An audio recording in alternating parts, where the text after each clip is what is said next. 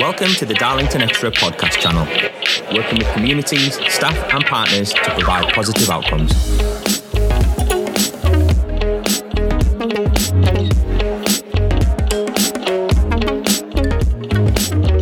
Hi there, welcome to Darlington Extra podcast channel. My name's Brooke Hodgkiss and I'm the Academy Coordinator for Darlington Borough Council. Welcome to episode 3 of our Trauma Informed series. So this is around trauma in childhood. We'll start with some introductions. Hi, I'm Sophie Newton. I am an education officer at Darlington Virtual School. So basically, my role is to oversee the education of all children who are care experienced in Darlington, and I sit in the education team. Hi, my name's Kirsty Macmillan. I'm an early years advisory teacher with the Education Partnerships team, and it's my job to support quality across the early years sector. I'm also an adoptive parent to 2 children. Hi, my name's Lisa Davison and I'm a newly qualified social worker in the Children with Disabilities team in Darlington. Oh, lovely. Thank you. In episode 2, we spoke about trauma being from either a one-off event or over a period of time. But how early could trauma start? Sophie, could you tell us a little bit about that? Yeah, so trauma can happen in utero, in pregnancy actually, Brooke. So sometimes there's a misconception around children who have maybe experienced trauma very early in their lives or through pregnancy. There's a misconception that those children can't remember those experiences and therefore that trauma isn't relevant. But actually what we know is that if the pregnant person experiences high levels of stress during their pregnancy, so for example, that could be things like domestic violence, parental substance misuse, it could be things like becoming homeless when you're pregnant, that can actually have an impact on the fetus as high stress situations. And we know that cortisol that the mum experiences, that real high stress hormone, can actually then pass through to that fetus. And unfortunately, we kind of know as well from research that high stress and high levels of cortisol aren't the best thing for developing fetus, and it can impact on that fetus in different ways in the development.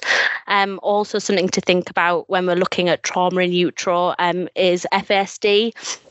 And if people want more resources on this, there's the FASD network, which has some fantastic information on there for parents and practitioners. And that's all around exposure to substances in the womb and how that impacts on that growth and development of the fetus, and also sometimes on the birth in terms of prematurity and things like that as well. Fabulous. Lovely. So what can cause trauma in childhood and what impact does it have? Sophie? So I think something really important to highlight at this point is that trauma is relative to different people, and everyone's experiences of lived trauma are going to be relevant and vary differently. And most people in their lifetime and in their childhood will experience some form of trauma, either complex trauma or one-off events. So for example, something traumatic like a car accident that you might experience in childhood, it would be a one-off traumatic event, or you can experience multiple traumas. And when we've got young people who experience multiple traumas, what we sometimes refer to that as adverse childhood experiences, or ACEs. So they're potential traumatic events that occur in childhood, things like abuse, neglect, and there's a massive ACE study done, and people can read more about this if they want. There's been ACE studies done in America and other cultures. And what they found is that ACEs, those adverse childhood experiences, those traumatic events in childhood, are common. So about 61% of adults, they kind of estimate from various studies, have experienced ACEs, or at least one type of ACE, before the age of 18. But when it becomes a problem is when there's multiple ACEs. So usually 4 or more ACEs we would class as quite a high ACE score, something where multiple traumas have occurred in that childhood, and that can have risk factors for later on in life. So in terms of ACEs, they can be individual risk factors, like we said, that can be parental substance misuse, it can be abuse, it can be neglect, but there's also community risk factors, so things like poverty and poor access to healthcare and services. All of those things can put young people at risk of adverse childhood experiences. And there is short-term impact to those ACEs, so things like if children are experiencing adverse childhood experiences or trauma. Regularly, we might see things like they're quite dysregulated in school. They hit times of crisis where they're having kind of what sometimes can be described as meltdowns, poor school attendance, issues around things like exclusion and inclusion. Myself and Kirsty will sometimes get kind of have conversations with school around children on the verge of exclusion. We're really struggling to keep this young person in the classroom. They're really at crisis and dysregulated, and that can be linked to trauma.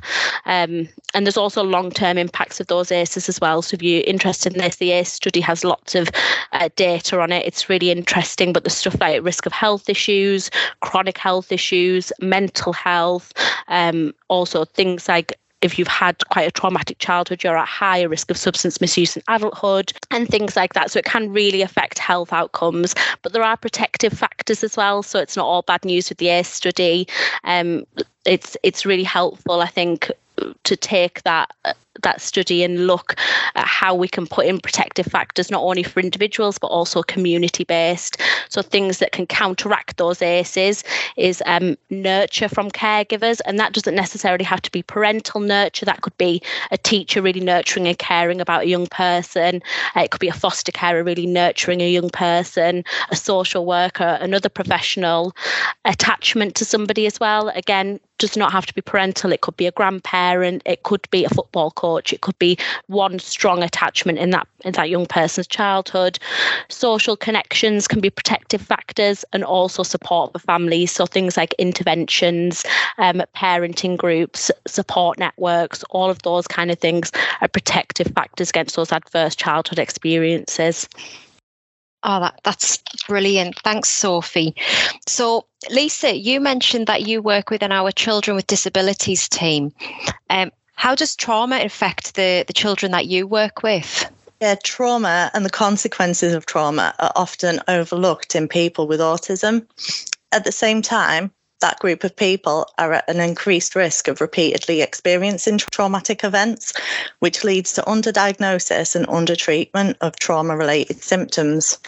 There's lots of study around this in the US at the minute, and they found that there's significantly higher level of exposure to neighbourhood violence, divorce, traumatic loss, poverty, mental illness and substance misuse in the family for people with ASD. The probability of reporting one or more adverse experience was higher in children with ASD compared to children without. Children with autism are vulnerable to becoming traumatised due to social communication and emotional regulation needs. Trauma can make autism symptoms even more challenging.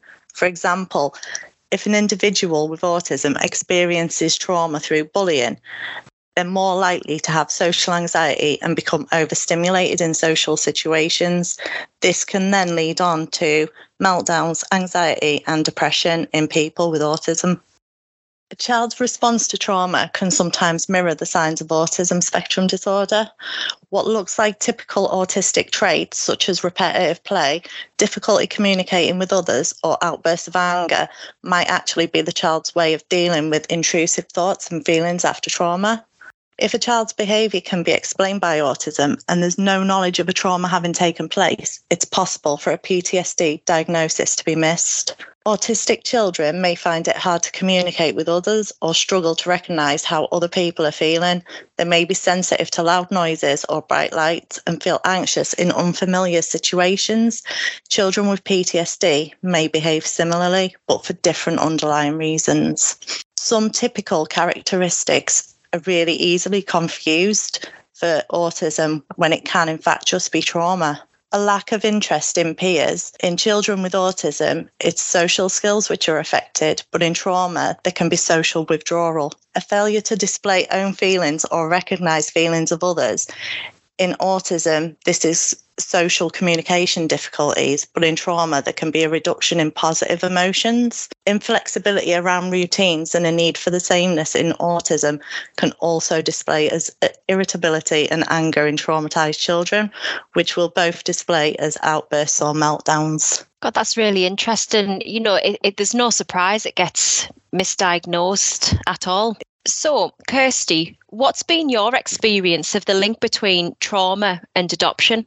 Oh, thanks, Brooke. I think it's so interesting because I think the two go hand in hand really in terms of trauma and adoption. I think it's important to sort of see adoption and adoptive families as being built on layers of loss. So I think lots of people that come to adoption are sort of dealing with traumas of their own, whether it's around child loss or infertility, that kind of thing. So you've got adoptive parents really that come into the adoption triad with their own trauma, and then obviously the traumatised children that are part of that as well. And I think what I've learned as an adopter really is that the outside world often view adoption as kind of a fairy tale and a happy ending for the child. And often people will sort of really innocently say things like, oh, well, he won't remember what happened, that kind of thing. But the reality is that children come to adoption because of severe trauma, often abuse and neglect. You know, there is no such thing really these days as relinquished babies. So yeah, it's a bit of a tricky one. And I think what my kind of experience has been is that really all adoption is trauma whenever it happens. And I think like Sophie has already said, you know, even children removed at birth, and one of my children was removed at birth, have been through quite significant kind of adverse experiences in utero. And I've found it really interesting as an adopter, sort of reading information around this. There's a brilliant book called The Body Keeps the Score, and it kind of introduces you to the idea of whenever, you know, that trauma is kind of stored in the body in a kind of a physical and a psychological way for children, really. Another really interesting book for adopters is The Primal Wound, this idea that it's very unnatural actually for children to be separated from their birth mother. And I think all of that just, it all together has such a big impact, really. Both of my children have come into adoption via different routes. One of them was removed actually at birth and came to us straight from hospital, and our son was adopted through a more traditional route, if you like,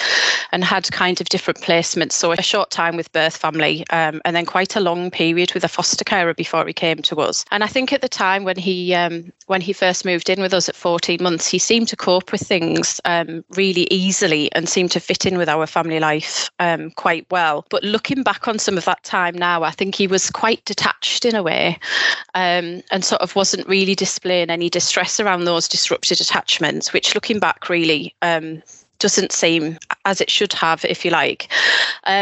And I think what's happened really is as he's got older, some of the things that Lisa has talked about, kind of the impact of trauma, how it sort of presents in children as they grow up, we have definitely seen signs of. So he's 7 now, but his emotional development, I would say, is quite delayed, and he is quite prone to kind of outbursts of anger. He can struggle with kind of sticking to boundaries, and it's that kind of testing of his safeness, I suppose. And we've really seen that emerging. We've had to do lots of work as adoptive parents with his school around understanding that his presentation really, because of that early trauma, isn't around, you know, a behaviour difficulty, if you like, but really to educate them on some of the things that Sophie and Lisa have said, the impact of trauma on children and how it comes about. And I think the other thing to think about is, even though our daughter was adopted from birth and, you know, things have been slightly different for her, she's hasn't had to keep shifting attachments, I guess, in the same way. What all adopters are faced with is the lifelong kind of journey with adoptive children. You know, the life story work that we all do, you know, the telling the story of adoption, it is there for all children, really. And I think that in itself is a traumatic thing for children to have to come to terms with. And it isn't really until children get to early adulthood, I guess, that they begin to understand what's happened to them and understand their otherness, their difference to other children. Yeah, so I just think it's a lifelong journey, no matter how children came to adoption, really. And I worry about my children in adolescence, that kind of realization around why they've been adopted and the family, you know, the family backstory. So yeah, I think it's impossible really to talk about adoption without talking about trauma. Oh, Kirsty, that was really interesting. Thanks so much for sharing, you know, your personal experience of that too.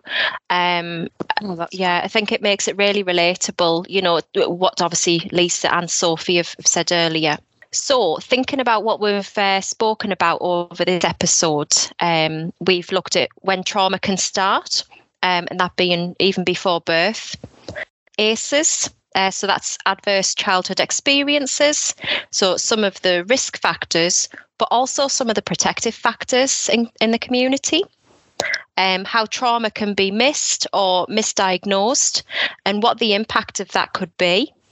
And also what the impact could be moving forwards for a child or a young person into adulthood, not only for the child, but also for the adults in their life as well. So like I said, thank you for the three of you for your time. It's been so interesting. Thank you so much. You can find more discussions, podcasts and information on Darlington Extra.